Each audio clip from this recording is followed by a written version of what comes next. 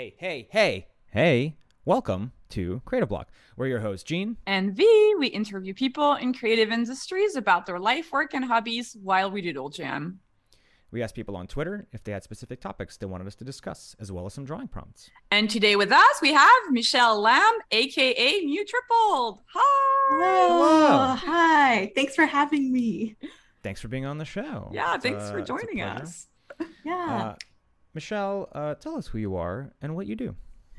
Hi. So my name is Michelle Lamb, and I am currently a Los Angeles-based artist working in the animation industry. Currently, I'm a story artist at Unknown Studio, but I also create comics on the side. I'm also in the midst of publishing 2 graphic novels, and I guess I juggle a lot. So in this day and age, I just call myself an artist and try to broaden my horizons and stuff. So yeah, and I also create YouTube videos on YouTube. So you said Unknown Studio. Can you elaborate on that? So basically, I'm working at an animation studio, but I don't know if the name is something that I feel ready to release yet, but I will eventually talk about it. It's just I'm still formulating when I should say it and what project I'm working on. So yeah. Okay. That's exciting. I like the mystery. I know. It's something that I'm definitely like, well, when the time comes, it'll definitely be a juicy conversation. Ooh. Yeah. Those are fun. I feel like animation is a lot of that. It's just sitting on good news for like 2 years and just waiting to get the actual validation. Yeah, for sure. Tell us how you got your start in illustration. So, in art in general, it kind of started ever since I was a little kid. I was just like any other child who binged random cartoons back in the 90s to early 2000s, like The Land Before Time and any Disney movies and Pokemon and just any of those old classic animes like Tokyo Mew Mew, which is pretty much the origins of my username that I'm now stuck with for the remainder of my life, I guess. I just loved watching cartoons as a kid, and my dad was, well, both my parents were always super encouraging about it, but my dad particularly was always like collaborating with me and would write stories on pieces of paper, and he would be like, okay, now draw what I wrote or something. But it's mostly me telling him, being like, hey, write a story and then I'll draw to it. And he'll be like, okay, fine.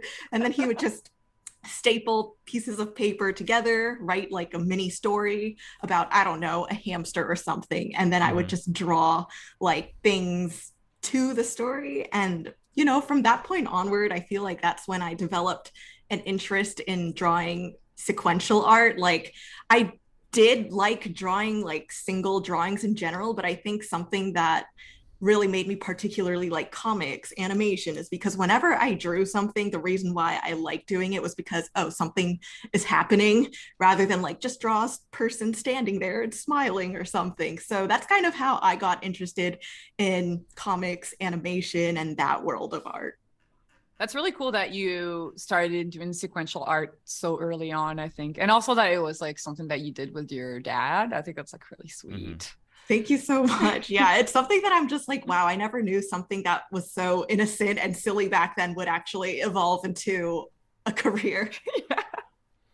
What are some of your first like bigger projects that you remember kind of embarking on?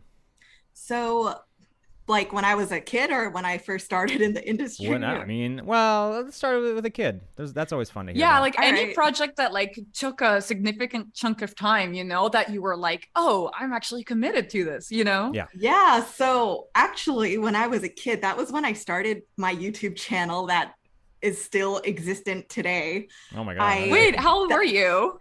I was like probably 10 or 11, and wow. This is still the same account I've been using on YouTube ever since then. Like if you look at my history, it'll be like created March 2011 or something like that.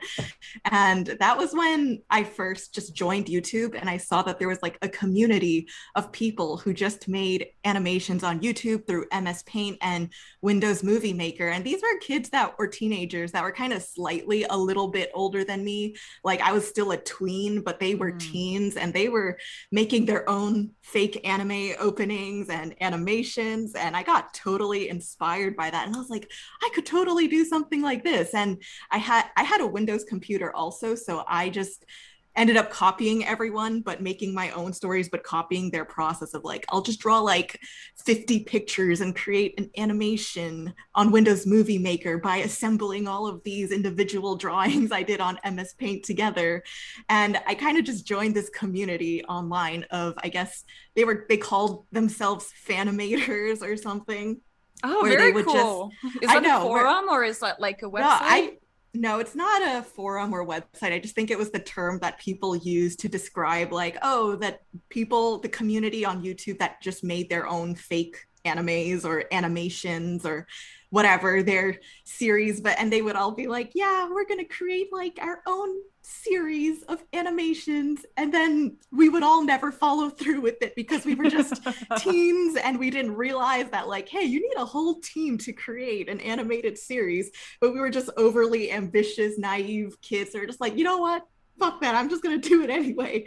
And you just like make your own like fake anime openings, fake endings, and then you might animate like maybe part. I know, right? And then after that you're just like, well, I'm done, that's all I needed to do. The opening is all I needed to accomplish. That's all that matters. So yeah, that was kind of like the first like serious, I guess, quote unquote project or thing that I joined. That's really cool that you found a community through YouTube. I feel like that's the first time we hear people like of someone getting a community through YouTube. I feel like usually like we've heard stories of like through Newgrounds or through like DeviantArt, but I think that's like really cool. Like, would you kind of like, because I think community is something that's like really important when you pursue an interest in arts, because you do need to have that mutual encouragement from your peers. And I was wondering, like, were you kind of like DMing, or like did you have like a group chat to kind of, or was it just kind of like looking at each other's videos and commenting on like the videos, I guess? Yeah, so back then YouTube did have private messages, but it no longer exists now. I forgot so about that, I know, right? It's so weird. And I'm just like, wow, I just have this whole inbox that's gone forever now, but whatever. I don't really want to read my old cringy dialogue anyway with like all of those emojis back then. So yeah, mostly nowadays it's through comments, but back then it was kind of both DMs and comments, and people would kind of make video responses to each other or like kind of make memes, or kind of like, oh, if someone started this trend, other people would kind of copy it. It's kind of like TikTok nowadays too, where except instead of just videos, it was literal animations where people would find a song and animate to it. Like Caramel Dancin' was one of them. And then like everyone would do their own Caramel Dancin' video with their own animations.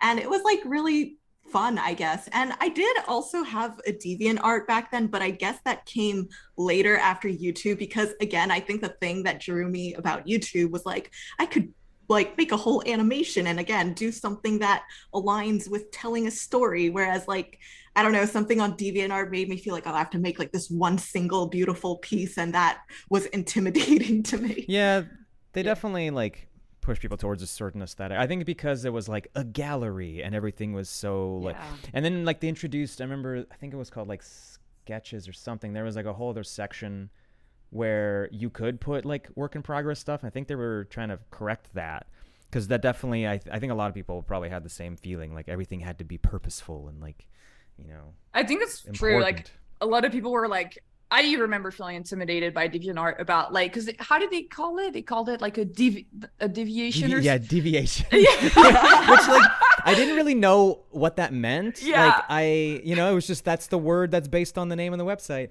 But thinking on it now, it's like deviation. Like, come on. It's so extra. I know. And like recently I just logged into my DeviantArt account just to see what's been going on.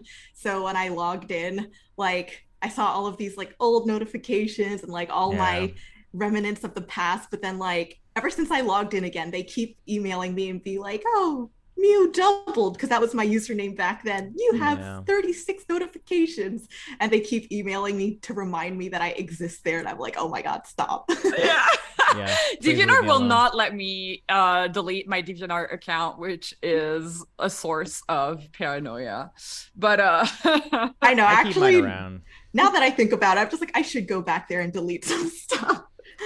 I like buried some things. Like you can put things in the vault or whatever. But I don't know. I kind of like having like a chronicle of my old work, because I if somebody digs it up, if some kid digs it up, it's like, hey man, look where I started, you know? Yeah. I think that's really cool though, that like you really started on YouTube, and like the way you describe your process sounds like it was closer to storyboards than actual animation, since you were like doing like a sequence of pictures rather than like, you know, frames of animation. Or I think, am I getting this right? Or were you trying to animate? So back then I was actually animating like 2D animations and stuff, but I would never finish them completely. It would just be left like as the line art, the sketches, the drawings. And there were only very rare occasions that I actually fully colored a scene and rendered it and everything. But I think the part that I always enjoyed the most was like creating my own fake little animatics, where it's like, oh, I just can basically describe like what the camera and the character is doing and just like get the point across. And then I'm like, oh, well, I'm done, I guess. Yeah. And then I wouldn't finish it afterwards. And I used to have this series called Unfinished Animations, but I privated all of it mostly because I used copyrighted music like for everything. And I'm like, if I want to be monetized on YouTube now, I'm not sure if I should keep these up. So I pretty much I privated all of them, or I deleted them. I don't know. But like they used to just be series of just unfinished animations I did, where it was just like me just either animating or storyboarding to like my favorite song or something like that. And yeah, it's kind of like how nowadays storyboards are kind of getting a little bit more animated, I guess. I see. Yeah. That's been a whole discussion too. Yeah.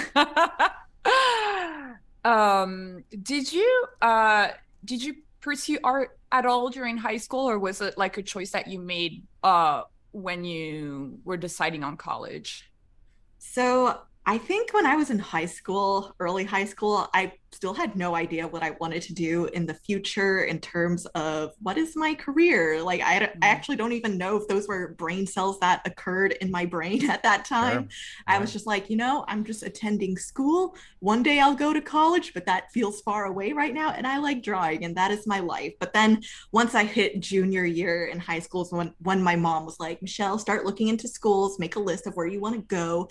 Then we have to like assemble all of these trips to go visit these colleges. And I was like, wow, life just suddenly got so overwhelming. So that was when I started to learn about animation as a career. And I was like, originally, if we really wanted to go to my origins, I think I used to just really want to become a mangaka living in Japan, making my own comics, and just have some studio pick it up. And I'll be like, yeah, that's great. That's my life.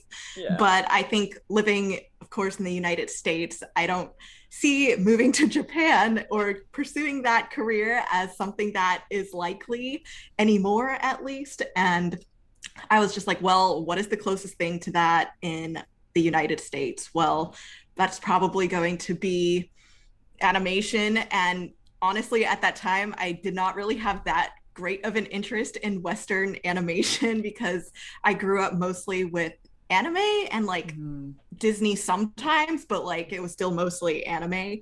So I was just like, well, I guess I'll just have to force myself to start drawing more Westernized. And there was a very specific phase when Tumblr was a thing and, everyone was on Tumblr. I remembered making a post being like, I'm so sad that I have to like start incorporating drawing Westernized cartoons into my style. This isn't what I want to do, but if I want a job here, that's what I got to do. And that kind of like, I feel like when a lot of people talk about my style nowadays, they're like, yeah, your style is like a mix of Western and Eastern. And I'm like, yeah, because I had to just, adapt to be able to get a job here. That makes a lot of sense. Yeah. Yeah. Oh, that's crazy. That's so funny. That I like that story of the Tumblr post because I do think this is relatable. That's like a discourse that comes on the internet often. I think it's changing now, but I feel like definitely like 10 years ago it was a thing where it was like, can I put like anime inspired drawings in my portfolio? Yeah, exactly. Nobody wanted it. I know. I remember the days too when I used to bring my portfolio to different schools and I would show professors that were, you know, probably the ones that were going to decide whether or not if I would go to this school. And like anytime they turned to an anime-esque page, they'd be like, yeah, not that. Or like, I don't know, they would like shrug at it and stuff. And then now I'm just like, anime is probably one of the most like popping animation like niches happening right now. And I'm just like, wow. Definitely. Throwback. Yeah. Yeah, we had to endure that so the youth of today can thrive. Yes, exactly. We suffered for you. Yeah, I think it's also just like I think the money is talking. Like execs are like money is talking. For anime is doing really well on streaming platforms. Yeah, I know, right? I'm just like I'm happy that anime is finally gaining like the recognition because I don't know. It's kind of sad because now I like literally don't watch any like animated things unless if it's like a film that comes out and it's like, okay, I'll go watch it with friends and family. But like back then it was just like I would binge series and stuff like that. But now I'm just like, now I don't watch anything and it's doing so well. And I don't know. I just don't have the time to watch all of these series anymore. I was just thinking about that too. And like, I mean, part of that I think is just getting older and growing up and like, you start to enjoy other things, you know, you just like prioritize life a little bit differently. But yeah, I don't know. I was thinking about it the other day. I was like, I really don't watch any animation despite like working my whole life to get into the industry. Yeah. And I think also, you know, I don't know about you, but like working in it starts to kind of poison the enjoyment of it. You know, it's like a lot of things where you start to see all of the like mistakes or you can kind of feel things happening behind the scenes or like, in some cases, I like know somebody who worked on a show and I don't like them, and so I'm just like I'm looking at it and I'm just like I don't want to watch this. Yeah, there's just too much of like reminders of work nowadays. Whenever I watch, even like sometimes live action, just because whenever I get feedback from directors now, they're just like, well, in live action it would be like this. I'm like, shut up, don't tell me that. Oh yeah, they love oh yeah, we could talk about this for a while. That's so crazy. I do feel like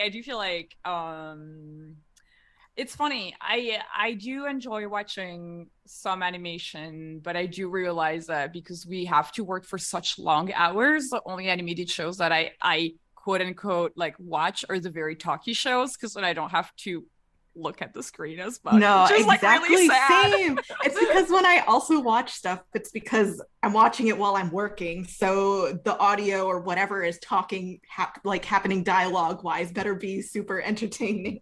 Right. Yeah. Oh, that's so funny. Yeah, corny dramas are the shit when when you need something in the background. That's the best noise.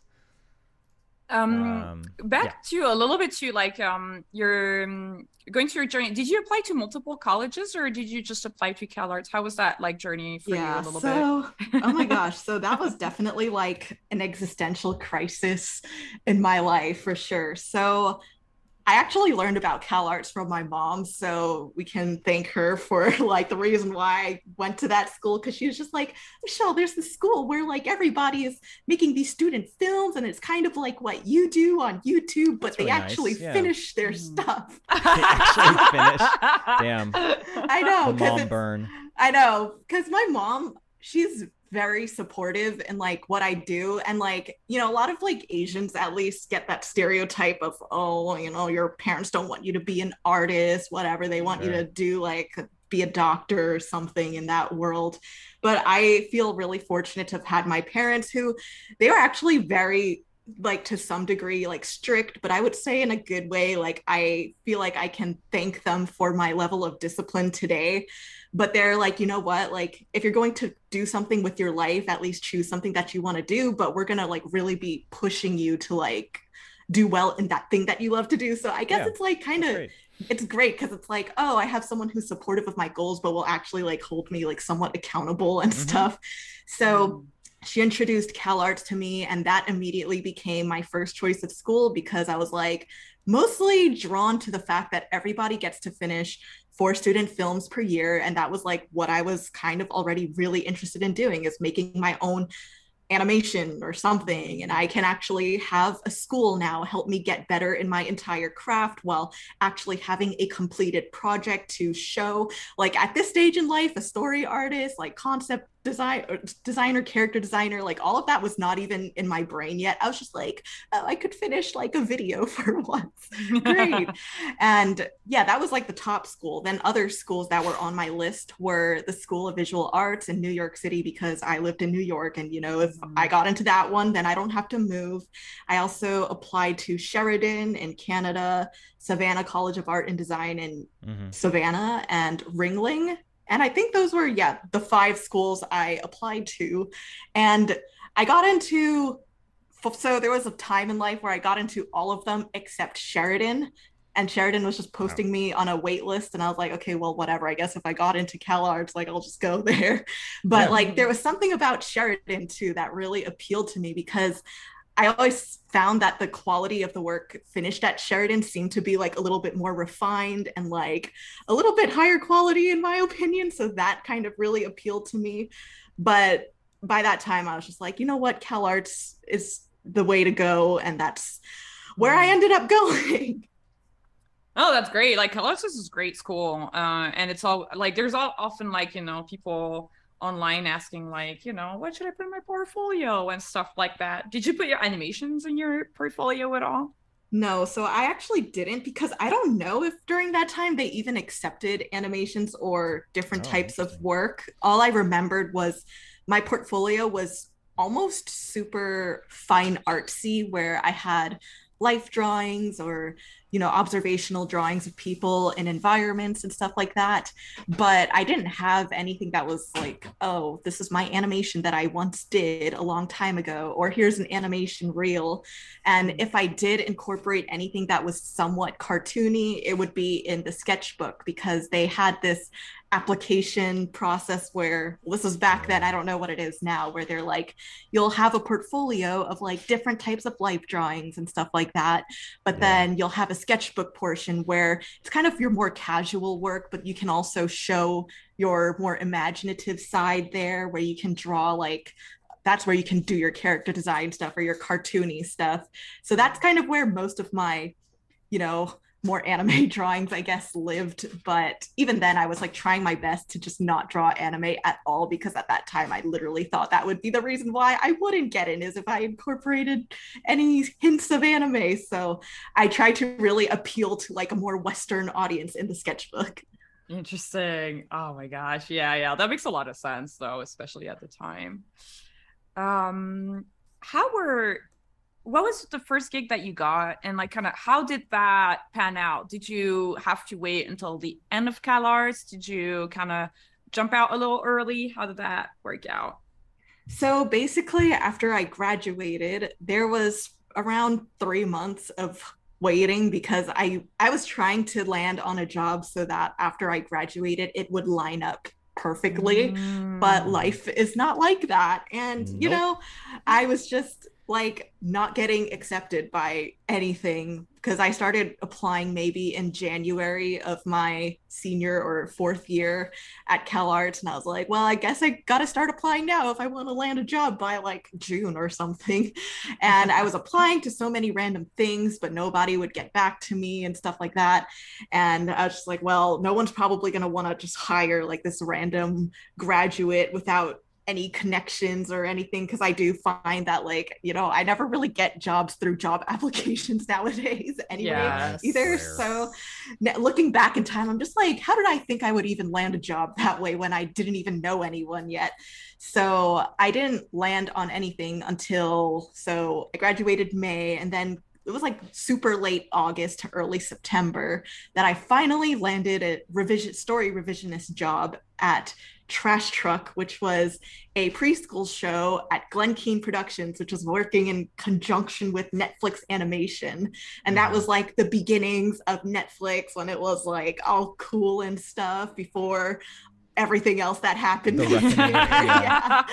So that was a really awesome first gig. I feel like I learned so much on that show, and that was also the show where I started off as a revisionist and then finally like promoted to a storyboard artist, and that's kind of where my story artist career began.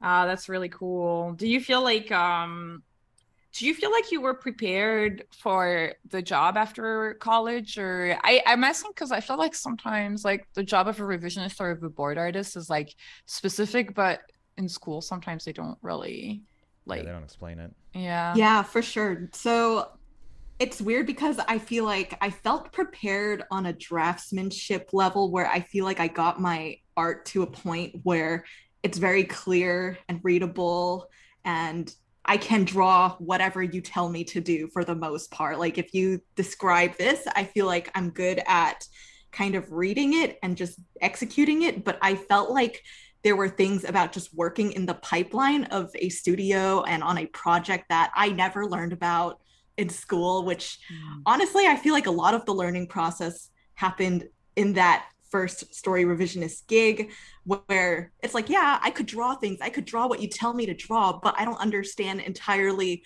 why all of these things are happening yet. Like, I think that was when I was learning, like, oh, as a story revisionist, you're just kind of doing, like, I knew I was doing fixes, but it was more of like, oh, the timing of when these fixes happen and like where they fit in animatics, and like kind of that back and forth between working with the editors, directors, and you as a revisionist and where you fit in that pipeline. Like that was kind of where I was still not clear about, oh, like what is my purpose here? Like I know I'm here to do fixes and stuff, but like in the whole animation pipeline, it's like I felt like I didn't really learn that until I entered the industry.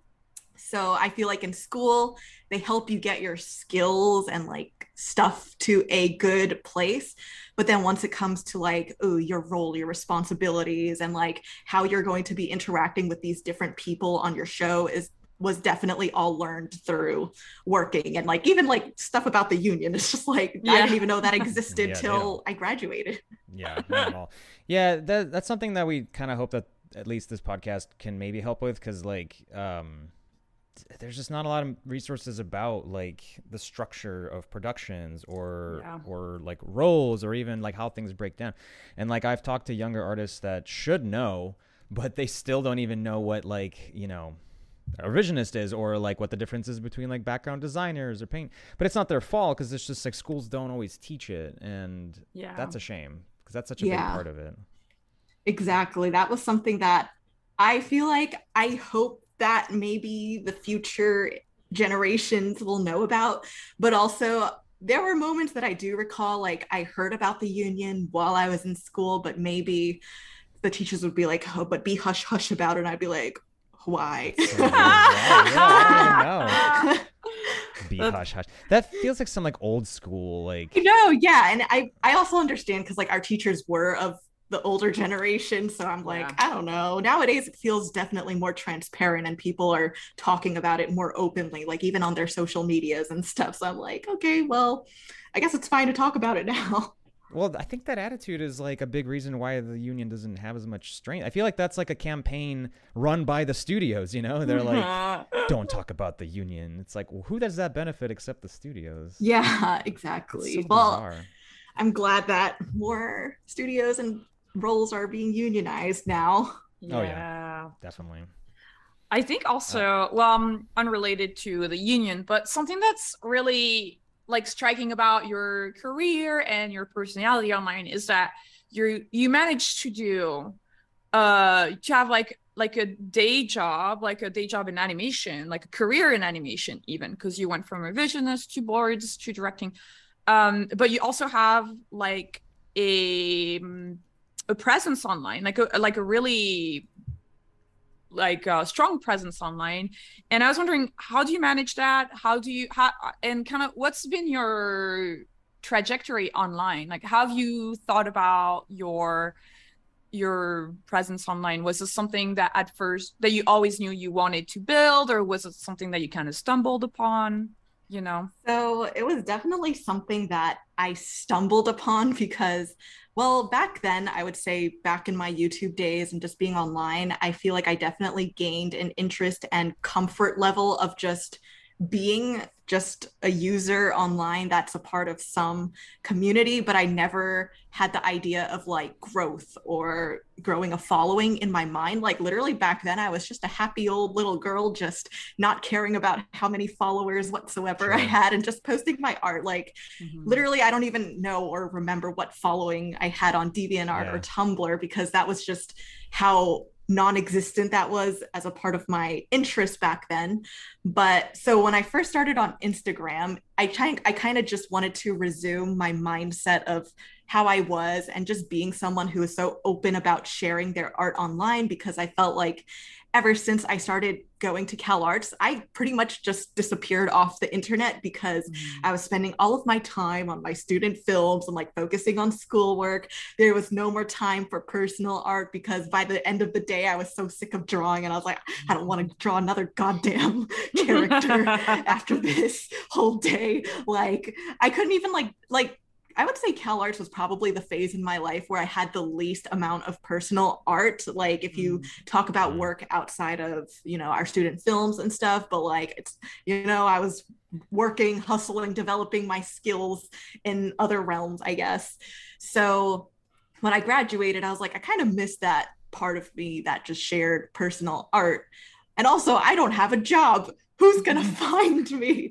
So I felt like there were these two things after I graduated where I was just like, well, I would like to be able to, you know, develop my passion for creating personal art again. And like, for some reason, I just can't find that passion from just drawing in my sketchbook and then closing it and calling it a day. Like for some reason, like sharing it with others and talking about it with others was like a part of that passion for me. Oh yeah. Yes. Yeah. So like, I started to slowly post art again online, but like I kind of came back to it a little bit more intimidated because I'm just like, well, now I feel like after going to school and then like, you know, being exposed to so many amazing people, you're just like, well, what am I? Like, who am I to post my art or whatever?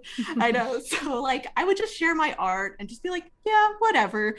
And then I kind of gained more motivation to do so because when I graduated, I was like, well, I don't have a job and I desperately need one. And I'm starting to notice that a lot of people in the industry are on Instagram. So I should just follow everyone and just post my art in the hopes that maybe some of them will follow me back and then like be like, hey, would you like to be interviewed for this project and whatever? And I mean, I don't think that that was the reason why I got my first job at Trash Truck, but it definitely was my first way of wedging myself into the industry without being like, you know, networking at all of these social events because I definitely am an introvert and I hate going to, like, that is one thing that I'm like kind of happy about not having to do anymore. It's just like going to all of these big events and like just joining these random bubbles and just talking to people and being like, yeah, I know exactly what you're talking about, even though I just got into this conversation or whatever.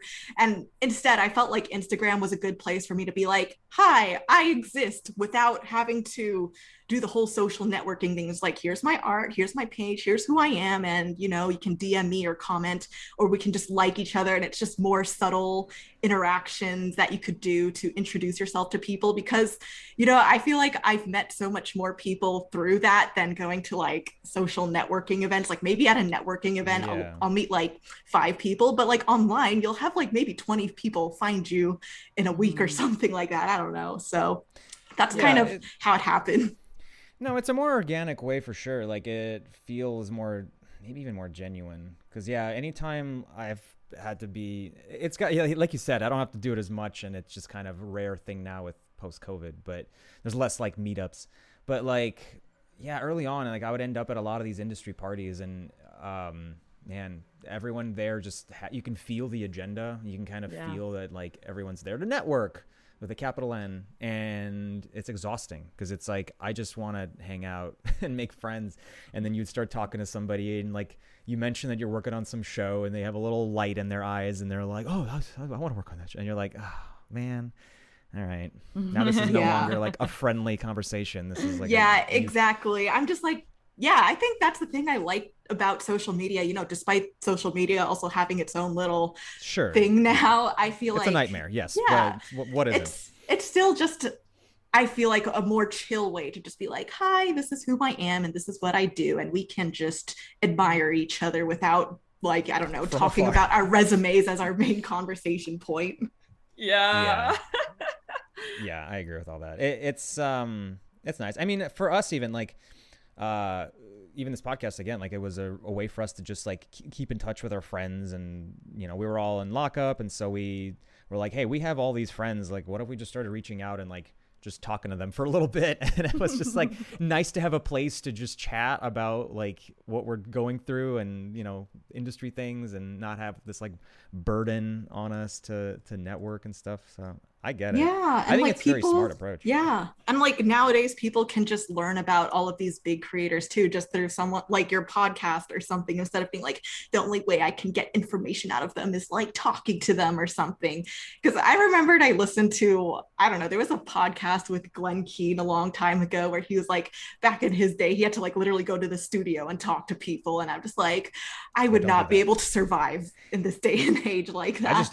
I just don't think any, it's funny when you hear stories from like, you know, the old days, and people will be like, I went to the studio and I dropped my portfolio in front of like it's like, don't do that. Like, don't do that anymore. I don't know how that was okay back then, but that is like psychotic behavior now. Like, I think it's like at the time it like animation wasn't in the spotlight as much, so it was really people that were extremely interested in the craft that would do that. Yes. But yeah, I know what you mean. Yeah, that's like stalker shit now. Don't I think it's the Clay Cadis podcast, right, Michelle? Like the Clay Cadis interviewing all the animators. And I think so.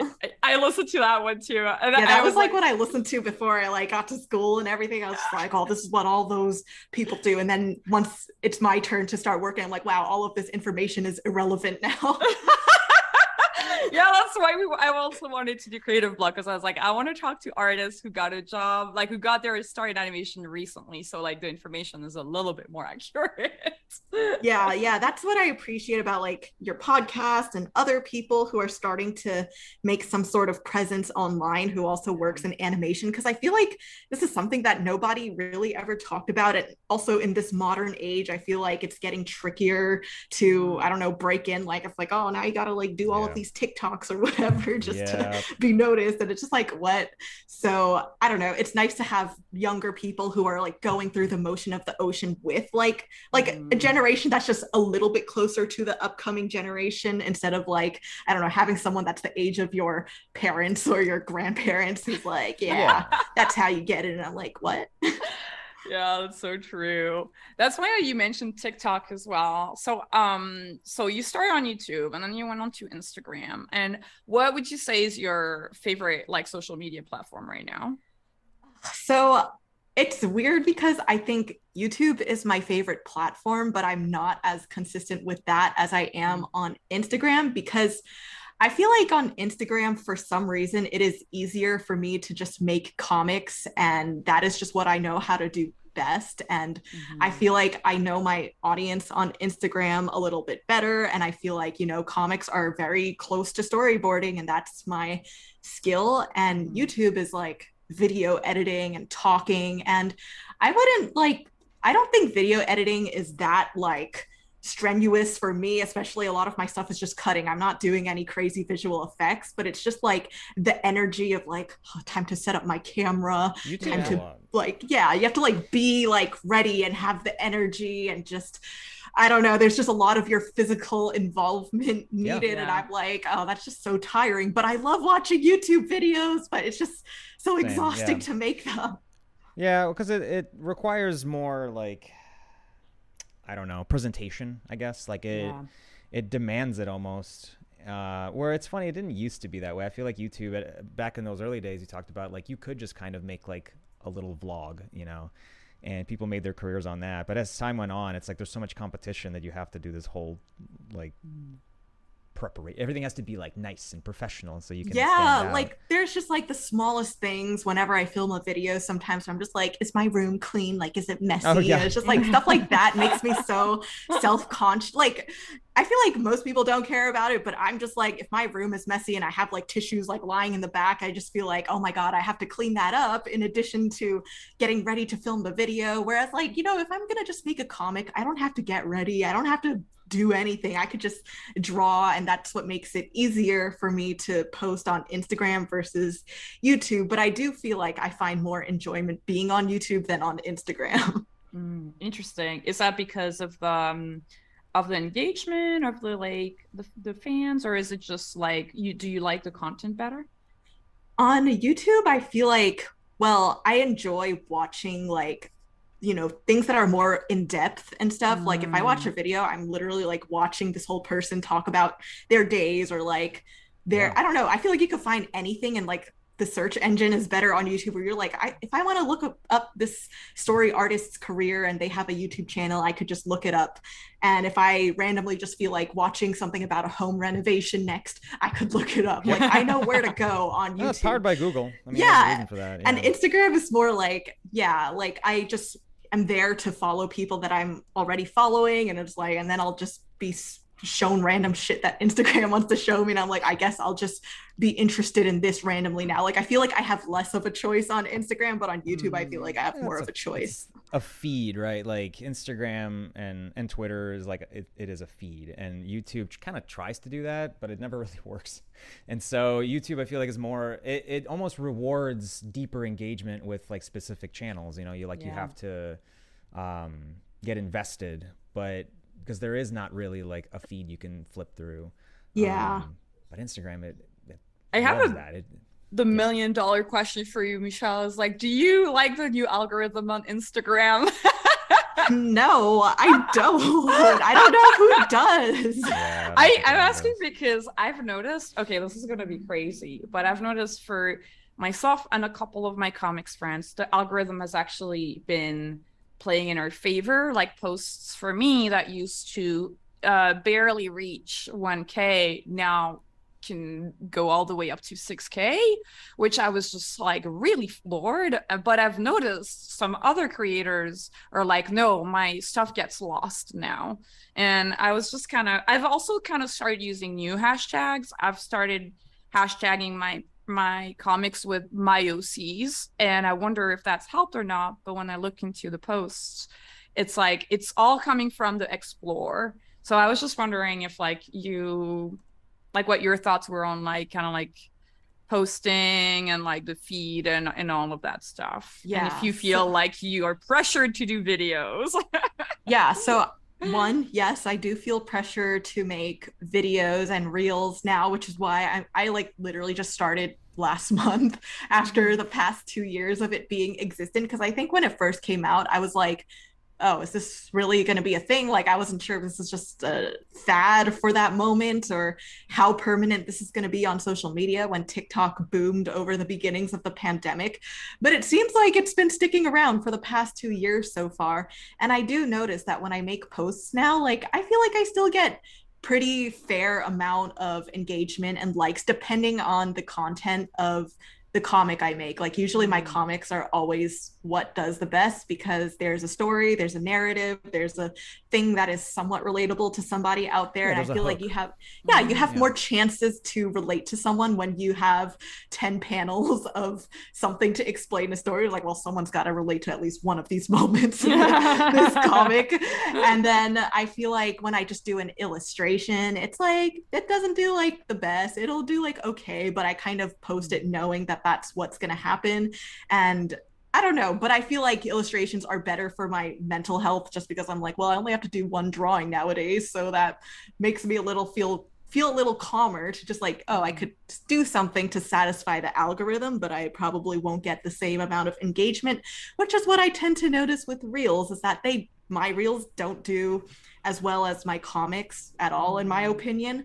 But for some reason, ever since I started doing them, like Instagram has been pushing out my page and my stuff to people more and stuff like that. Interesting. And like, I think in your insights, you can see like what posts are bringing like more people to you and stuff like that.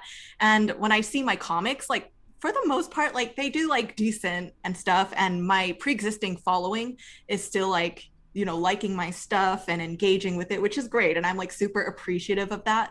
But then when I notice like the reels, it's like that's when I notice like random other people are coming and stuff like that. So yeah, so I don't know. I don't really know what's happening. So I'm just still experimenting with it now and just seeing how it goes with keeping doing reels. But I wish that there was a world where I didn't have to do that. Yeah, I know what you mean. I've been thinking about that as well. I've been like, should I? And I've seen like some of my comics friends who they hire like voice actors to read the comics, and I think that's been performing really well on TikTok. Oh my gosh, yes. And like I know there's this artist that I follow named What's Up Beanie. I was thinking of her. Yeah, it's just like she literally animates everything, and I'm like, girl, how do you do it? Because literally with like working in animation now, and it's just like all the other things going on in my life, I'm just like, animating something is literally the last thing I want to do. Like I refuse to get to that stage where I have to open up TV Paint again and be like, well, welcome back, CalArts or something. It requires too much. It's a beast that needs feeding, the algorithm. And so it's like, kudos to anybody, you know, you and other people who like have the mental capacity, I guess, to like keep up with that stuff. Because for me, it's exhausting. Like yes, it feels like a second job, and you're already working a job, so that it must be a lot. Do you have like a way to organize these things? Do you have like spreadsheets of like how things should kind of be released, or is it just improvised? So a lot of it is honestly improvised. Like literally, I still need to improve my Excel skills. So I have no spreadsheets going on in my life, but I like work better when I can handwrite my plans and like scribble my thoughts. So I have a lot of random notebooks of just like, I write down all of my ideas for my comics and my reels and my videos, because like I think I'm gonna remember it for the future. I'll be like, yeah, I'll remember this by like next month to film this video. But it's like when the time comes, I'll be like, what was I gonna do again? So I just create a list of everything that I would like to do at some point, and then I will then kind of just put it out on like a monthly calendar and be like, oh, this is when I could make a video like this or post a video like that. And I would say that mostly applies to my comics and my YouTube videos and stuff, because those are my more official feeling types of content. But when it comes to reels and TikToks, those are totally like, if I find an audio that sounds good, I'll think of something or something along the way. And I'll try to maybe accumulate maybe 3 to 5 of them and just have those ready so that I don't have to like keep doing them on the spot out of pressure to post something a week. But I feel like the way that I'm trying to do reels is just by using pre-existing content and just recycling what I already have instead of just like making a brand new thing for this. Because I was like, I refuse to make new stuff for this. How can I recycle what I already have going on and create something with reels out of that? So that's kind of what I've been doing for that. And so when it comes to my comics and videos, I plan those out a little bit more like officially, but then with the short form content, I'm just more improvising and being like, well, I'm just experimenting. Yeah, that makes a lot of sense. Yeah, that's actually really smart. Very smart. We had some so you had asked your Instagram for questions, and we grabbed the ones that we thought were the most interesting. Yes. From @HebeFrog, how do you come up with ideas for posts? So on my Instagram, I usually just kind of already have a list that basically anytime I think about something that, you know, made me angry or like really had an emotional punch in my life or something, I just write it down. Like, for example, I feel like anytime I talk about the struggles of just being a female or a feminine presenting person, and it's just like you deal with street harassment, or you, I don't know, you might have UTIs or something like that. I feel like for some reason that's a struggle that I don't see like any comic artists really making a story about their UTIs. So I was like, I'll talk about. I know. So I was like, you know what? I treat my stuff kind of like a diary, and anytime I deal with something that's like, oh, well, this was an annoying thing that happened, I'll make a comic out of it. Time to turn something negative into something positive. Or it's like, oh, if there was something really funny in my life that happened where I feel like other people could also relate to this that I noticed, like, for example, wearing black all the time, and then one day you're just like, I want to wear pink, and then your friend's just like, what the hell's wrong with you? Where's the Michelle that I know? Or something like that. So that's something that I'm just like, I'm pretty sure there's a lot of people who feel that way too, because I know a lot of people out there who just resort to wearing black all the time. Yeah, me. And it's just like, yeah, it's a great fashion choice. You don't have to think about it. It looks good with everything. I know, exactly. So yeah, it's just like stuff like that. The moment I think about it, or the moment I'm just like, yeah, that would be a really funny idea, or oh, that would be such a sad idea, or oh my gosh, this angers me and I hope that it angers other people out there, I will just write it down. And you know, anytime I'm just like, okay, it's time to make a comic, I open up the list and I'm like, which idea am I feeling the most? And I don't pressure myself to be like, I have to do it in the order of the ways that I came up with these ideas. I'm just like, whichever one I'm feeling, I will do, because all of these ideas, there was one point in my life where I felt really strongly about them. So yeah, whatever. And then with my YouTube videos, it tends to be more of like based on questions I get frequently asked. And that's kind of how I base off my videos, is because like people always ask me about like, oh, how do you manage, you know, doing social media and a job and book and what? So yeah, that's kind of how I think of the content to create. Yeah, very cool. From @AlinaBLZH, any differences between your approach to working on your own content versus a studio? So I love working on my own content because nobody is telling me what to do except me. And it's definitely a more relaxing experience because I don't have the pressures of, you know, a studio that is making me release something at a certain time, or I don't know. So I think when I work on my own stuff, I feel more real and honest with what I'm doing, because I'm like, this is my life. Like, this is the realest it can get. But with a studio, sometimes it's like I have to draw someone else's idea. That is something that I'm like, I think this idea is dumb, but whatever, they're paying me, so yay. So I think that at a studio, you know, a lot of people, I am grateful to be working in animation. And I think for the most part, it is like a great job. And I get to really exercise my skills and passion for drawing and cinematography and just movies and whatnot. But at the same time, like, it's still something that you're really just drawing to create somebody else's vision. Like, even when you're directing or something, you're still kind of directing for someone else's vision for the most part. And even sometimes as the showrunner in this day and age of IP, you're like, well, I'm not even running my own show anymore. I'm running some person's book at this rate. Yeah. So yeah, that's why I feel like despite having a job in animation, it is very liberating to just have my own outlet where I create my own stuff, where nobody is telling me what to do. And it's just my own little sandbox that other people can witness. Yeah. I like that. That sounds nice. Yeah. That's a good way to think of it. Very a sandbox relatable. that other people can witness. Yeah. From @Sayawada, how do you build self-confidence with your art? Well, I think, like, I don't know if I ever really built self-confidence. It's just more like I just built the ability to not care anymore. Hey, I think that is confidence. Yeah. So I don't know. I still feel like insecure about my art sometimes, because I feel like once you develop a sort of brand, it's kind of like, oh, you have to kind of stick to it, especially on social media. And it's like, with social media being such a great form of artists being able to develop their own brand or business, it's kind of like, well, you kind of have to stick to it, and you can't just suddenly throw out some traditional painting on a day that you feel like exercising your painting skills, and people will just be like, what is this? So sometimes when I just think about like, oh, there could have been so many paths where I could have just really developed my painting skills, my design skills, my animation skills. Like there's so many worlds of art that I feel like, oh my God, I suck at painting, coloring, blah, blah, blah. And that's something that I could always improve on, but that's literally not even my focus. So I'm just like, I just draw cartoons and stuff. And I think that's still really cool, but I feel like there are just days when you just get sick of looking at your own stuff that you're like, oh my God, this is dumb.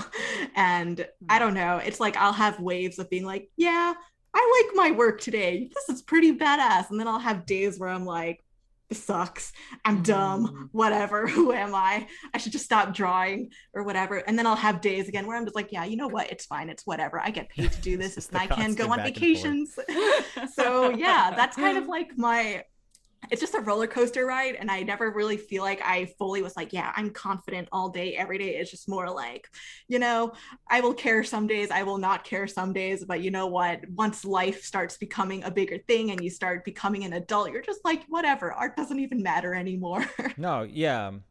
Well, that was something that, like, for me at least, like during the pandemic, like it was such a tough slowdown. And it's like, I assume we all kind of lost a lot of energy, and it was hard to give a shit about like making things. And but something I like worked through with, I went to therapy, but the therapist was like, well, you gotta embrace that like roller coaster, right? And it's like once you embrace it and you know that there's going to be those lows, it's easier to get through them, because it's like I just gotta like you kind of have to just write it out and let it flow through you, right?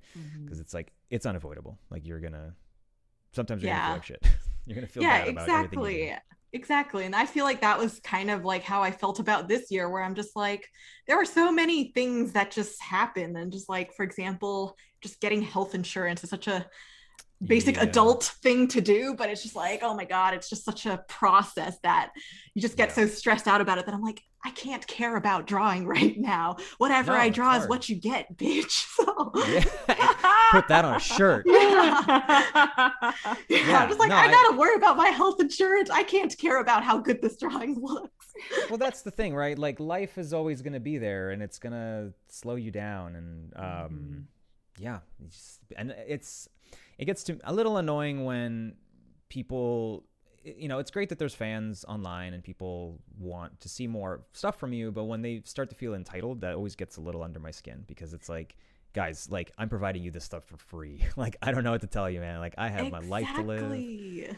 That's why I wish that more artists, like I totally understand that putting themselves out like on the camera and like talking to people is like intimidating. Like it was also very intimidating for me, but I feel like the one thing that always brought me comfort was seeing that, oh, artists have their own lives. They're just not drawing machines or whatever. And like during one of my internships at Disney, I just talked to one of like the people there, and I was like, so what do you do like fun? Like, do you draw for fun anymore? And they're like, no, I just like to look at furniture online. And I'm just like, hell yeah, man. Same now. Like, I'm just like, same. And I wish like more artists can show that side of themselves online, where they're just like, yeah, you know what? I'm not drawing all the time. You know, sometimes I actually do dishes and laundry, you know, crazy world we live in. I hope so.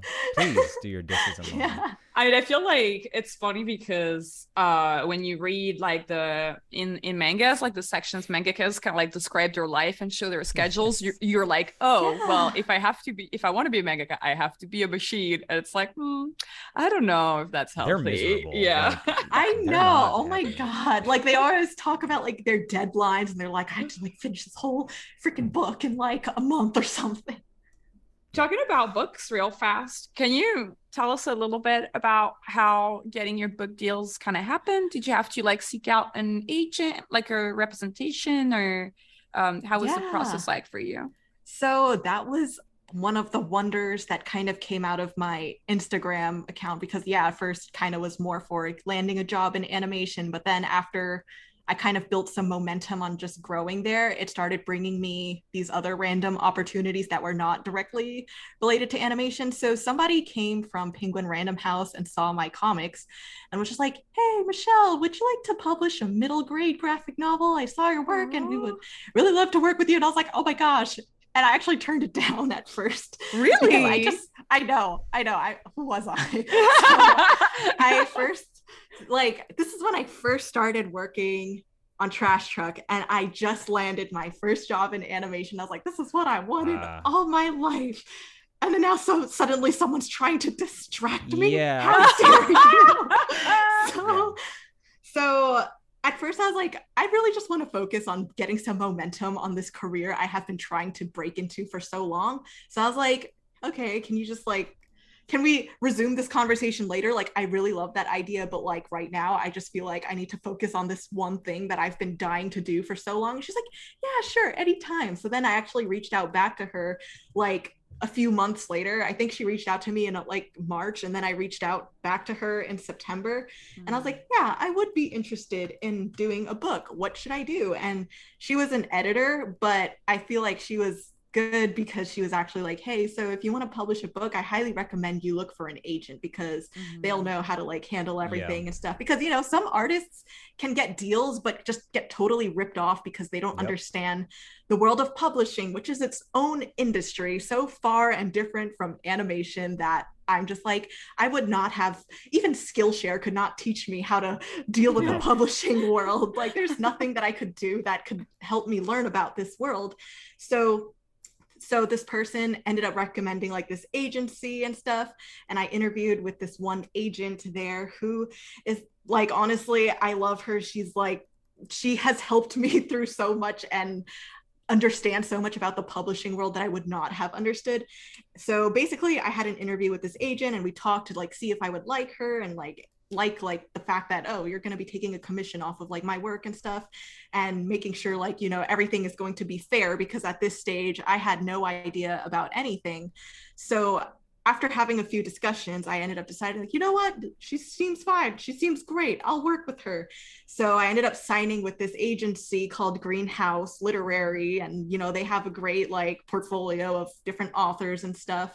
So after I got along with them, then we went back to Penguin Random House and we're like, here's a pitch for this whole like story idea that I have, which is now called Mish the Bad Demon, coming out March 2023. Check it out when it comes out. That's soon. Yeah, so I know it's next year. It's coming like literally in a few months. But yeah, so it's kind of similar to animation in the sense that you build a pitch Bible, but you don't have to like show art, because the great thing about publishing is people just are okay with reading without any pictures whatsoever. So I had to just write this whole like PDF, and your agent helps you write this really like ego boosting thing. Like, Michelle Lamb worked at Netflix Animation. She has this number of followers, and she put all your highlights out there. Yeah, she's just like your cheerleader. And I was just like, oh my God, I don't think I could have even talked about myself like this. No, that's why those people are there. Yeah, that's so super necessary. I highly recommend getting an agent. And by the time we like finally landed the deal, and then they were like, yes, we love this idea, we'll totally do it, they're still back and forth, because once they present a contract to you, your agent will know like, oh, this isn't fair, this is fair, this is something that you should not be getting paid, this is... And like there were things about like, I don't know, translation rights and stuff that I literally don't understand. And she was just like, yeah, no, we have to rework this part of the contract, I'm not accepting this. And I'm like, okay, I trust you. Yeah. So yeah, that was kind of how my Instagram is really the source of how I was even noticed to be considered to publish a book. And then after that is when I like worked out all the agents and I don't know, all the technical stuff afterwards.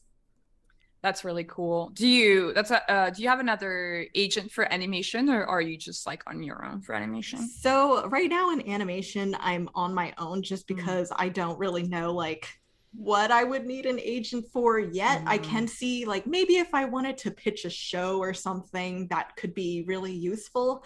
But I'm also very unsure about the state of animation right now, seeing that most of their shows are either adaptations of pre-existing things, and it's like original content is not doing as well now as a creator. Like I'm pretty sure there are still a lot of great original animations being made and stuff, but I just see like the majority of things are no longer just like done in the, here, I have an idea, look at this, and they're like, yeah, like it's not that simple anymore. No, it's tough right now. Totally agree. That's why you're really smart for doing the book, because they're gonna buy the rights to the books. Yeah, because I was just like, it's a backdoor. Because in the beginning I wasn't really even thinking about it too, but it kind of like the whole like IP thing kind of became more prominent as I was working on the book more. And I was just like, you know what? Like, I think working on this book is just a good idea, not just as like, you know, a financial like backup for like, you know, in case of animation, you don't have a job for a moment, you still have the book.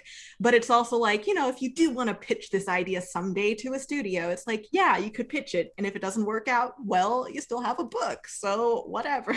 Yeah, totally. No, that's really, really great. Especially middle grade books are like, yeah, they're hot. Yep. Yeah, I'm just like, oh my gosh, I didn't know. Like I knew that as a middle grade student myself, I read a lot of comics, but I didn't know how big of a thing it would be nowadays.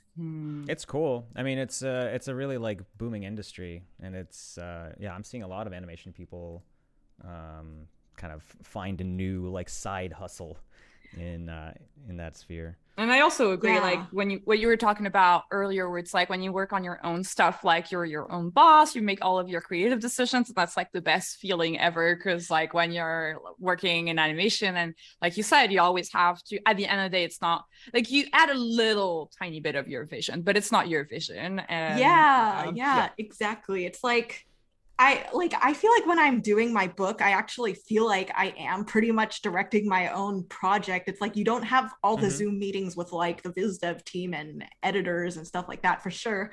But it's like you're still pretty much just like you have like a designer who helps you with your, I don't know, like the whole like branding or like the physical book look itself and stuff like that. Oh, that's cool. And you're like working with all of these people, and all of this has mostly been through email, and I'm just like, as an introvert, this has been a very lovely experience to not be on a Zoom call and have like have decisions be made on the spot. And it's like I could think about it, I could email it back in an essay, and thankfully, because everyone in publishing is really good with reading long emails, they don't care if you send an essay and stuff like that. So I don't know, it's been a really nice like creative outlet to just be like, wow, there's a team that's just so willing to just bring your vision to life and not really have too many qualms about it. Like your editor is mainly the person who will work with you on a creative level and be like, oh, here are the story things that maybe we could rework and blah, blah, blah. And I feel like those conversations are very similar to the ones you may have like between the directors and showrunner and stuff like that. But it's just like, it's just me and the editor, and it's a very intimate just space to just talk about ideas without too many other ideas coming into the picture. So yeah, it's very nice. Yeah. We had another question regarding the book from @CherubPunkU. What did you struggle with / find most intimidating in regards to writing your book? I think the most intimidating thing is definitely the thoughts of making something super outstanding or Oscar winning in the book world or something, where people, I feel like whenever you have this opportunity to create this big project or idea, you're just like, oh my god, this shit better be the best thing that knocks everyone off their feet. And I feel like that's my problem with everything, is like, I'm like, oh my gosh, if I have this opportunity, I have to make it like fucking amazing no matter what. But as I make the book, I go through the same roller coaster as I go through in life with my regular art, where I have days where I'm like, this stuff is great. Then I have the next day where I'm like, this is so dumb. Like, why did I even get this book deal? Then the next day I'll be like, yeah, it's like, okay, you know what, whatever. I'm sure this book will just get like at least a decent amount of sales. I don't know. And it's just that pressure of feeling like you need to create something so different and out of this world. But I feel like working in animation actually helped me with that therapeutically, where I was on a show where the showrunner and directors were just like, hey, we're not here to like create something so original that will blow people off their feet. We're just here to tell a good story. We don't care if it's predictable. If you at least just enjoyed the process of watching this, that's all that matters. And I was like, wow, that was so inspiring. And I really kind of just brought that into my book as well, where I'm just like, you know what, I'm not here to like create something that is so different and so outstanding. I just want to create a good story, and I had a good time doing it, and I got paid, and someone out there hopefully will be inspired by it, and you know, great, cool. Yeah, I think that's really great advice, and just a really great thought in general, because I feel it's like at the end of the day, you're reading a story just so you have something to like relate to or find like an interesting point of view, but it doesn't have to like break your brain. Yeah, exactly. I mean, I think it's like really cool to see the films or stories out there nowadays that, you know, really are just like, wow, mind blowing.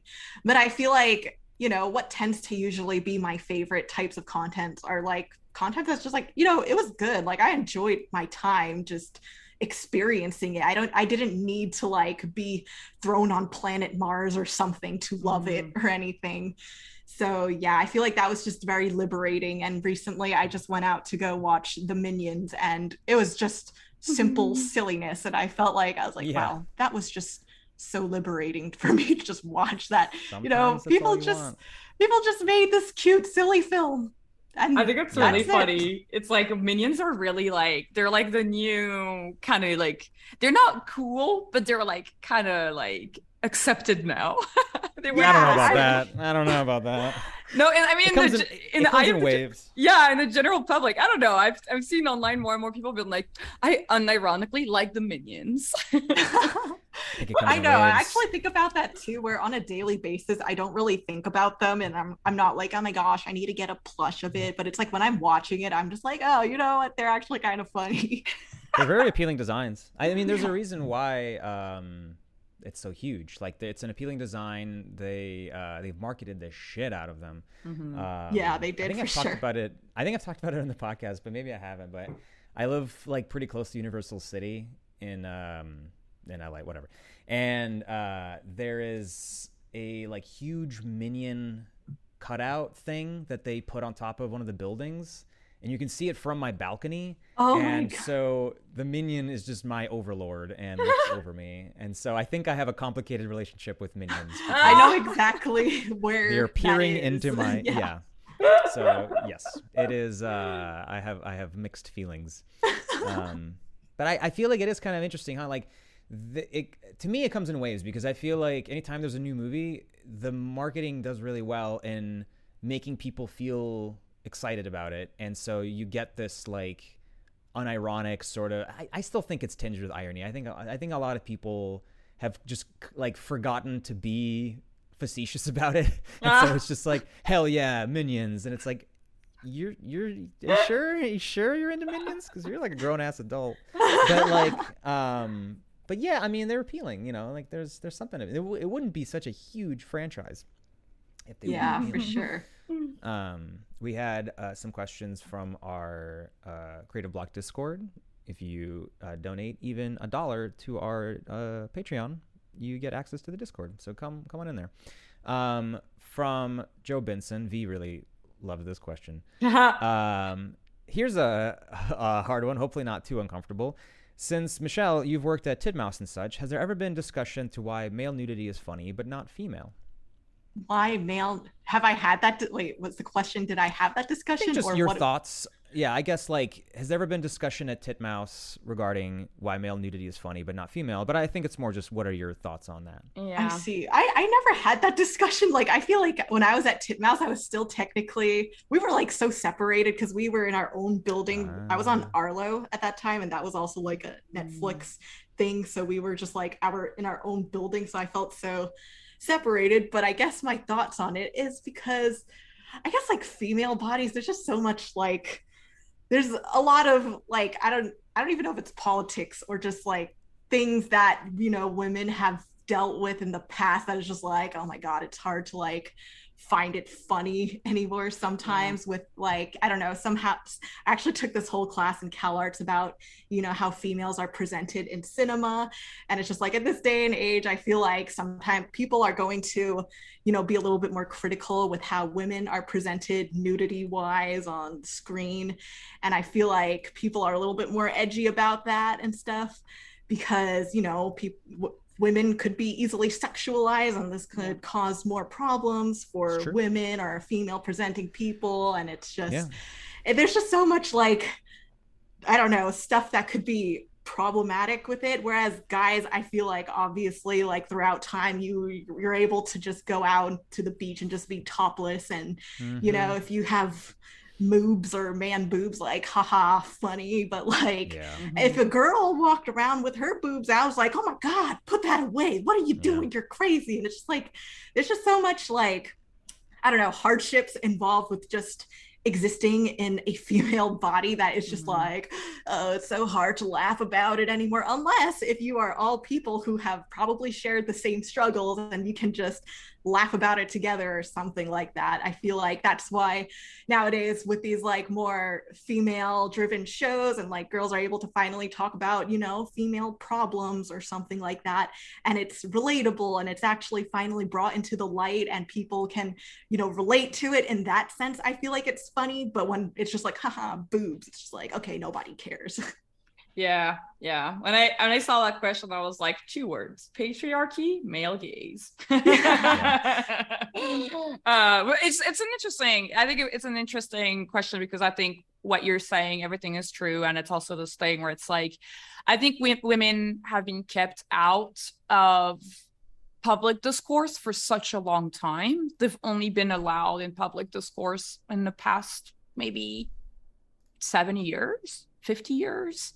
It's pretty recent. So up until that point, it was all like I think men had the luxury of joking on those subjects. And up until then, like women didn't really have the place to do that. So we were like the butt of the joke, but we weren't able to be kind of like a little bit more involved in like what the joke could be. I think that's definitely exactly. It's just like, oh, during those times women had to focus more on just like hiding their boobs to just feed their children or something, instead of like, we don't have time for jokes, we're like worrying about what society is gonna say. Totally. I'm not even sure how to like fix that over time, because it almost feels like the bigger problem is like treating nudity as a joke, you know, because if you start trying to put any kind of like, it's like you said, you put any comedy on any kind of female nudity and it seems really like insulting most of the time. It's like there's really no way to correct that I can think of, but I'm also not a woman, so I don't know. Yeah, also I feel like there's so many people from Gen Z nowadays who make these very critical like videos analyzing films and like, the male gaze on female bodies in films and stuff, and they would like nitpick on like all of these scenes in movies that's like, oh, this is like problematic because you're just focusing on this girl's body instead of her character and stuff, and which I totally agree with, but it's just like I feel like it makes it harder to make jokes too about it, knowing that, you know, people are going to be watching these things with a more critical eye, and like, so you know, we're gonna have more sensitive viewers too. So like, I feel like I could find female body jokes funny when I'm like talking to, you know, another girl and we're just like, oh yeah, like periods suck or something like that. I don't know, like something about periods because it's understood. But when it's just like, oh, just objectifying, it's like, oh, that could be questionable. Yeah. I was just watching, I've been catching up on Tuca and Birdie, and there was a scene where Tuca just is nude, and it's not treated in any kind of sexual way. She's just standing there and talking to Speckle, to Birdie's boyfriend. And like, he doesn't care. He doesn't mention it at all. And it was like funny to me that she was just standing there with her like tits and ass out. And it was just like, God.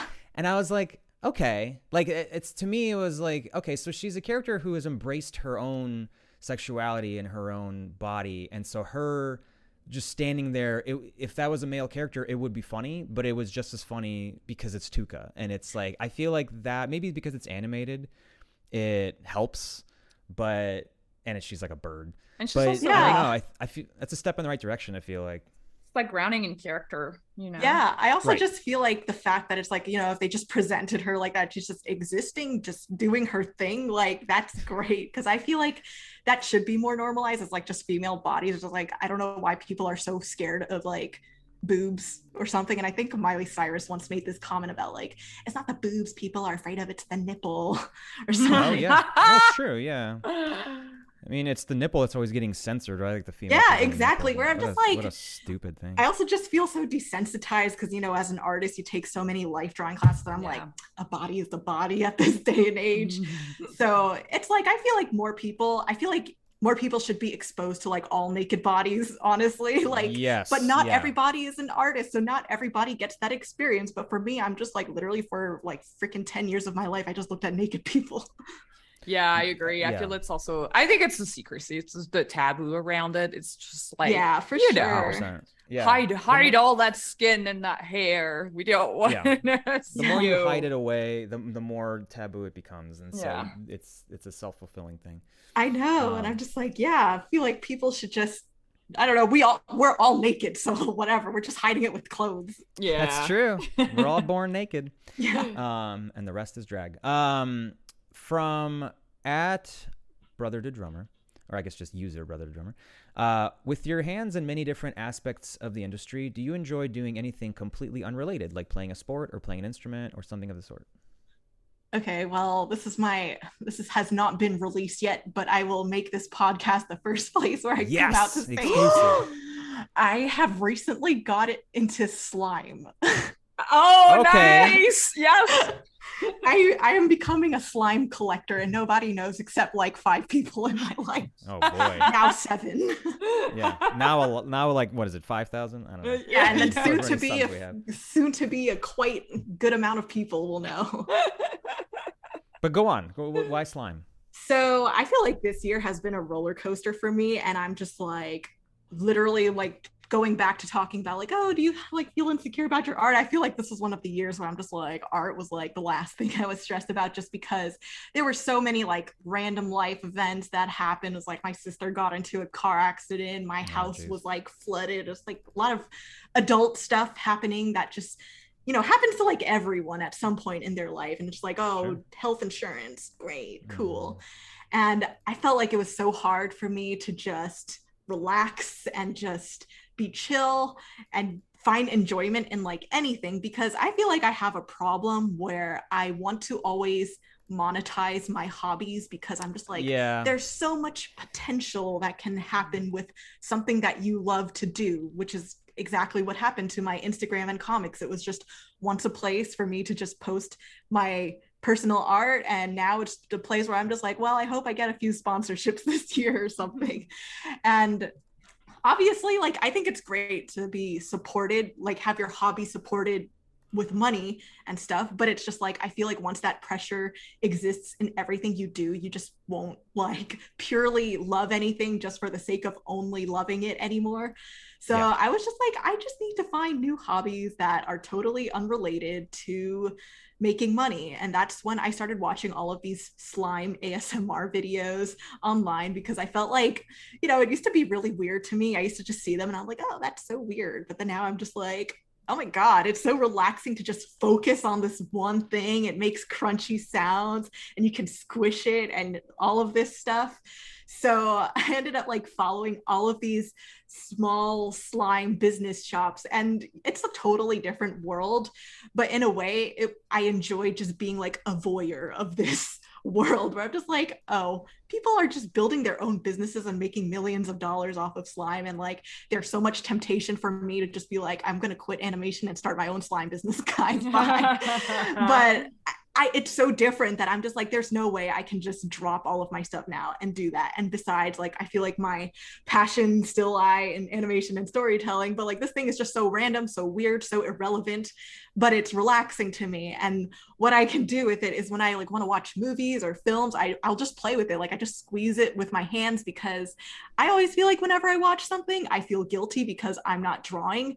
So whenever I watch something, I'm always like, well, I could work on my comic while I'm doing this. Well, I could work on this drawing while I'm doing this. But no, if I have slime, it's like, your hands are busy, girl. You're just squishing this thing and watching this thing. You can't even draw unless if you totally like just wash your hands and like whatever. So I feel like this has been my new form of therapy that has just been helping me learn to live in the moment and just focus 100%. On one thing.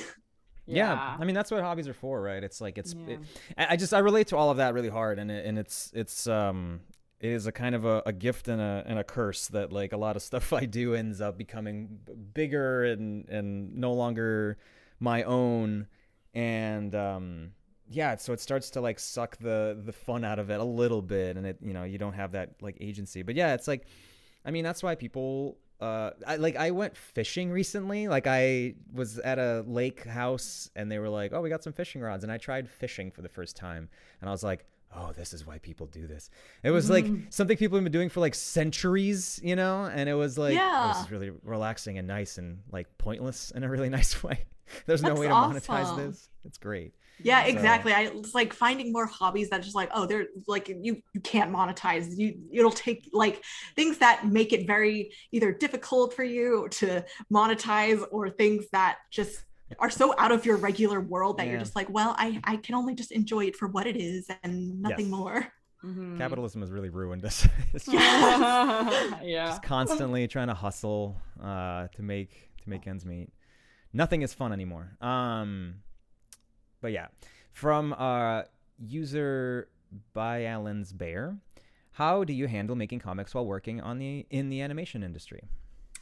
Well, so it's really about strategy at the end of the day, and it depends on how badly I want to make comics, I guess, because my comics on Instagram directly do not make me any money just from posting it whatsoever. The only way that they can make me money is if I post a video on YouTube and it brings in AdSense money, or if like a sponsor is like, hey, we want to like sponsor videos, and through the time lapse of the comic, like, oh, it can monetize.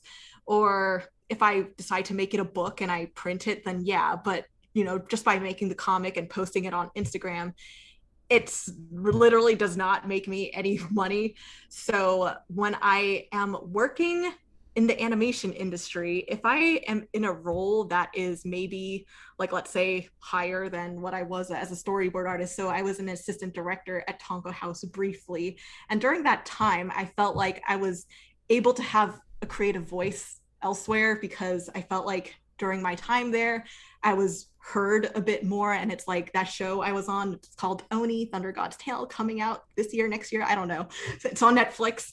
So on that show, I felt like we had a lot of creative input, and I felt like I had a source of, you know, an outlet to say what I think creatively. And during that time, I was like, you know what, my Instagram can kind of chill. And I was doing these doodle comics, and you can literally see like the phases of my comics. Like there was a phase where it's just sketchy, doodly, simple drawings. And that was because a lot of my time was being invested at my job at Tonko House.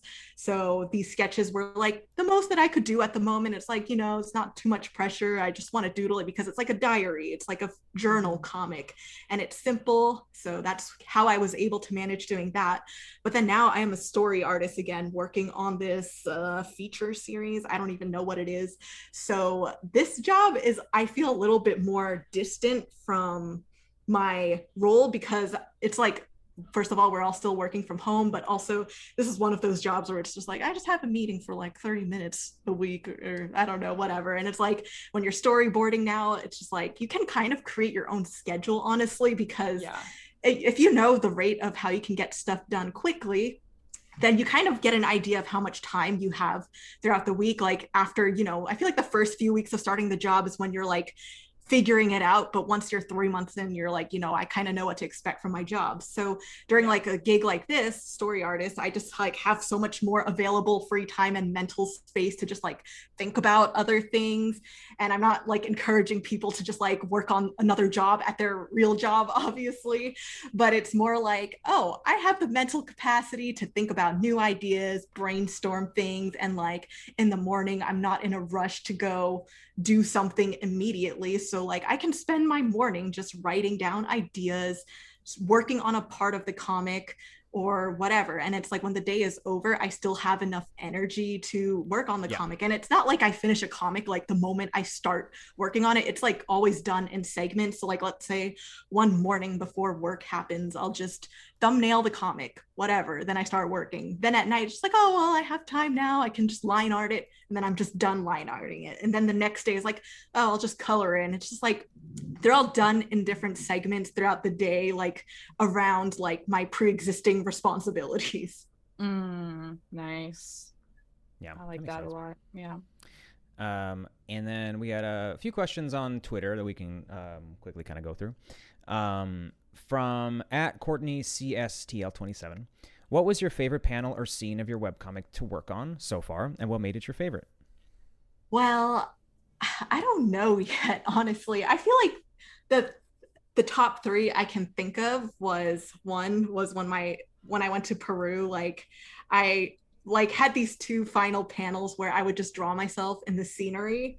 And I feel like those are my favorite because I feel like I can actually bring a real life experience I had into a comic that is actually like, I don't know, just showing people this thing I actually experienced. And this is the closest thing that I can maybe make you guys think about how wonderful of an experience it was, just because when you're telling a story, you can kind of manipulate people and what they think, because that's like the point. You want to emotionally sway people a certain way. Mm-hmm. So I feel like when I went to Peru, that was like one of the most amazing trips I've had. And I was like, I don't know how I can ever like describe this feeling to people. The only way I feel like I can do it is if I just like draw my experience. So I just drew myself like literally in the environments of this other country and just like the amazing landscape and whatnot. And I feel like it's so different from like my usual comics too, because my usual comics is like, oh, this is me in a suburban neighborhood. I don't know, living life, working, I don't know, basic stuff. Mm-hmm. But then it's just like, when you're traveling, you experience something that you're just like, I don't know how I could describe this to other people. It's not like you could bring everyone that you ever know on this trip with you. But when you are an artist, you can do your best to draw something to make other people feel the way that you do. And then when I made those comics, I had so many people from Peru just calling me like, what, you were in Peru? Oh my gosh. And it was just like, really so cute. It's so really satisfying sweet. To like make other people feel so like excited about their own culture and whatever. And I don't know. Yeah. So that was just like a very satisfying like moment I could think of. That's really great. I love that. And then the other question was, for someone looking to break into the industry, what is something you'd recommend they have for either an animation or storyboard portfolio?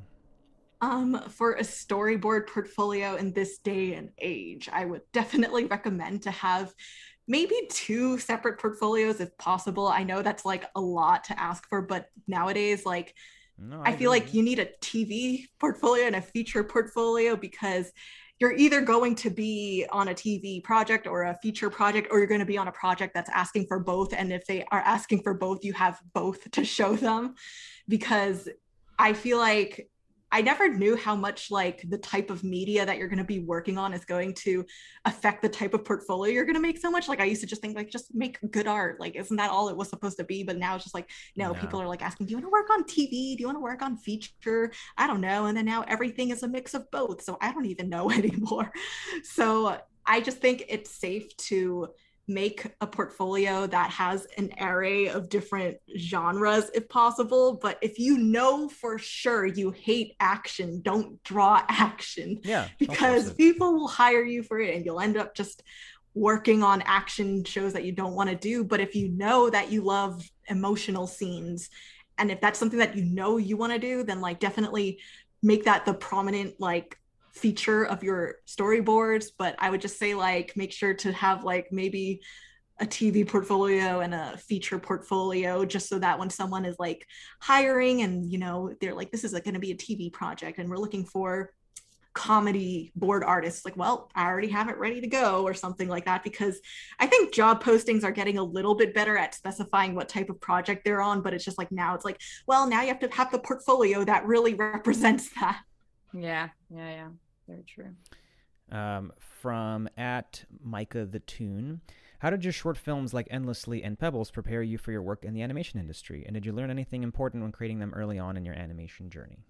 Well, I guess those were 2 of the projects that I would say were, I didn't really make them feeling too pressured by the feeling of needing to make it look great or whatever, because again, going back to the conversation of people saying, like you have to make something like outstanding or like Oscar worthy or whatever. I feel like those were the 2 films where I finally just kind of stopped thinking about any of that. And like the equivalent of that in CalArts was like the Producer's Show, which was this show that, you know, like selected films will get into, and it's showed to various animation studios and whatnot. The only film that got in that I made was Endlessly, and the rest never made it in, but it's fine because the world is greater than that. So I feel like they prepared me in the sense that, you know, you should really just embrace making stuff that you actually like making and not care too much about what does well and what doesn't, because I feel like everything is so volatile in life. You know, the algorithm is changing, trends are changing, what people want to watch is always changing. But the one thing you do have control of is actually working on stuff you actually like and give a shit about. Yeah. So I feel like even though, like, looking back on my old student films, I still kind of cringe because I'm like, oh my God, like, I know I could do so much better now and whatever. But it's like, at least when I look back on some of those films, I'm like, hey, at least I feel I can remember the feeling of working on those projects and being like, yeah, I had such a good time just listening to really like epic music and just storyboarding to that or just animating to that. And now I feel like with my comics, like, you know, I feel like you kind of go down a funnel and you'll start to embrace the things that you love a little bit more. And you'll just start to embrace you for yourself a little bit more, because I feel like when you first enter school and everything, you're just like, oh my gosh, I need to make something really cool. You're just so focused on making something outstanding. But then as time goes on, you're just like, I'm just going to focus on what I like to do. And it feels so good to just only care about that. So yeah. Yeah, that's a great answer. Michelle, how do you deal with creative block, and what does it feel like for you? Creative block is, I don't even know if I feel like I definitely deal with burnout more than creative block, because nowadays I don't feel like creative block is really a thing that exists only because, for example, I have a list of ideas that I write down and I'm just like, okay, well, I'm going to work on this today, work on that today. If anything, maybe I kind of just go on autopilot mode and I'm just working on this without as much passion as some other projects. So I don't know. I feel like if I do get a creative block and I seriously don't know what to draw or what to do one day and I feel paralyzed from doing anything, I just totally remove myself from drawing entirely. I will probably book plane tickets somewhere and I will probably just go there and just totally detach myself from everything and just not care about drawing. And then I will end up meeting people and having new experiences. And then suddenly I'll be like, wow, I had so many cool experiences. I need an outlet to describe this to someone. They'll be like, oh yeah, I can draw. And then I will thumbnail out like my experiences. And that's how I kind of come back from like not having any ideas. But I feel like nowadays, the way that I deal with preventing myself from having creative block is, again, just making a big list of ideas, every single thought I've ever had that swayed me in some emotional way. And, you know, it's impossible for me to create 50 comics in 1 week anyway. So I'll probably always have this list existing. So I'll always have one idea that I can do if I don't feel like doing any of them. Yeah, that's great. I think that's really smart. You're very organized. Yeah, I'm a type A, as you can see. Yeah, but I mean, it's good. I think it's good to, being organized is good. It's keeps you actually efficient and working on things. Agreed. Thanks. Is there anything you want to promote or plug while you're on the show? Well, I guess my book, Mish the Bad Demon, again, is coming out March 2023. So check it out on, I don't know, Amazon, Target, Barnes & Nobles, your typical book sites. Mm-hmm. And Oni, Thunder God's Tale, the Netflix show at Tonko House that I assistant directed on, is coming out. I don't know when, but just keep an eye out for it on Netflix. I think it should be later this year, early next year. There was not a specific month or year released, but I know it is very close to finish. So yeah. Very cool. Very cool. And what kind of goals do you have for your career in the future? So in the future, I would like to continue publishing more books. And I think eventually it would be great if one of them could be adapted to a film or a show of some sort. I think I definitely have found enjoyment in just being able to have ownership over my own projects, and then maybe like if it gets picked up, cool. If it doesn't, whatever. And I do plan to continue sticking around in animation for sure. I still think animation is my root. So I plan to continue growing in animation, but I think when it comes to me having a creative outlet that is my own voice and my own projects, I think I will definitely be focusing more with books, comics, and utilizing my social media for that world. And then animation is kind of more of like, you know, if these two paths ever align one day, that would be awesome. Yeah. That's great. I think that's a good way of looking at it. Yeah. Very cool. Well, I think that's the end of this creative block. Michelle, thanks for being a guest and sharing your story. Thank you so much for having me. And thanks to our listeners. Follow us on Twitter at Creative Block. It's creative without the vowels, where we ask for drawing prompts and questions to ask our guests. Huge thanks to our editor Clemens for editing the podcast and Malik for helping us produce this show. If you love our show, then support us on Patreon. Becoming a patron gets you early access to interviews as well as bonus episodes. Click the link in the description of this episode. I've been your host, Gene. And I was V. Keep being creative, and we'll see you next week. Bye. Bye. Bye.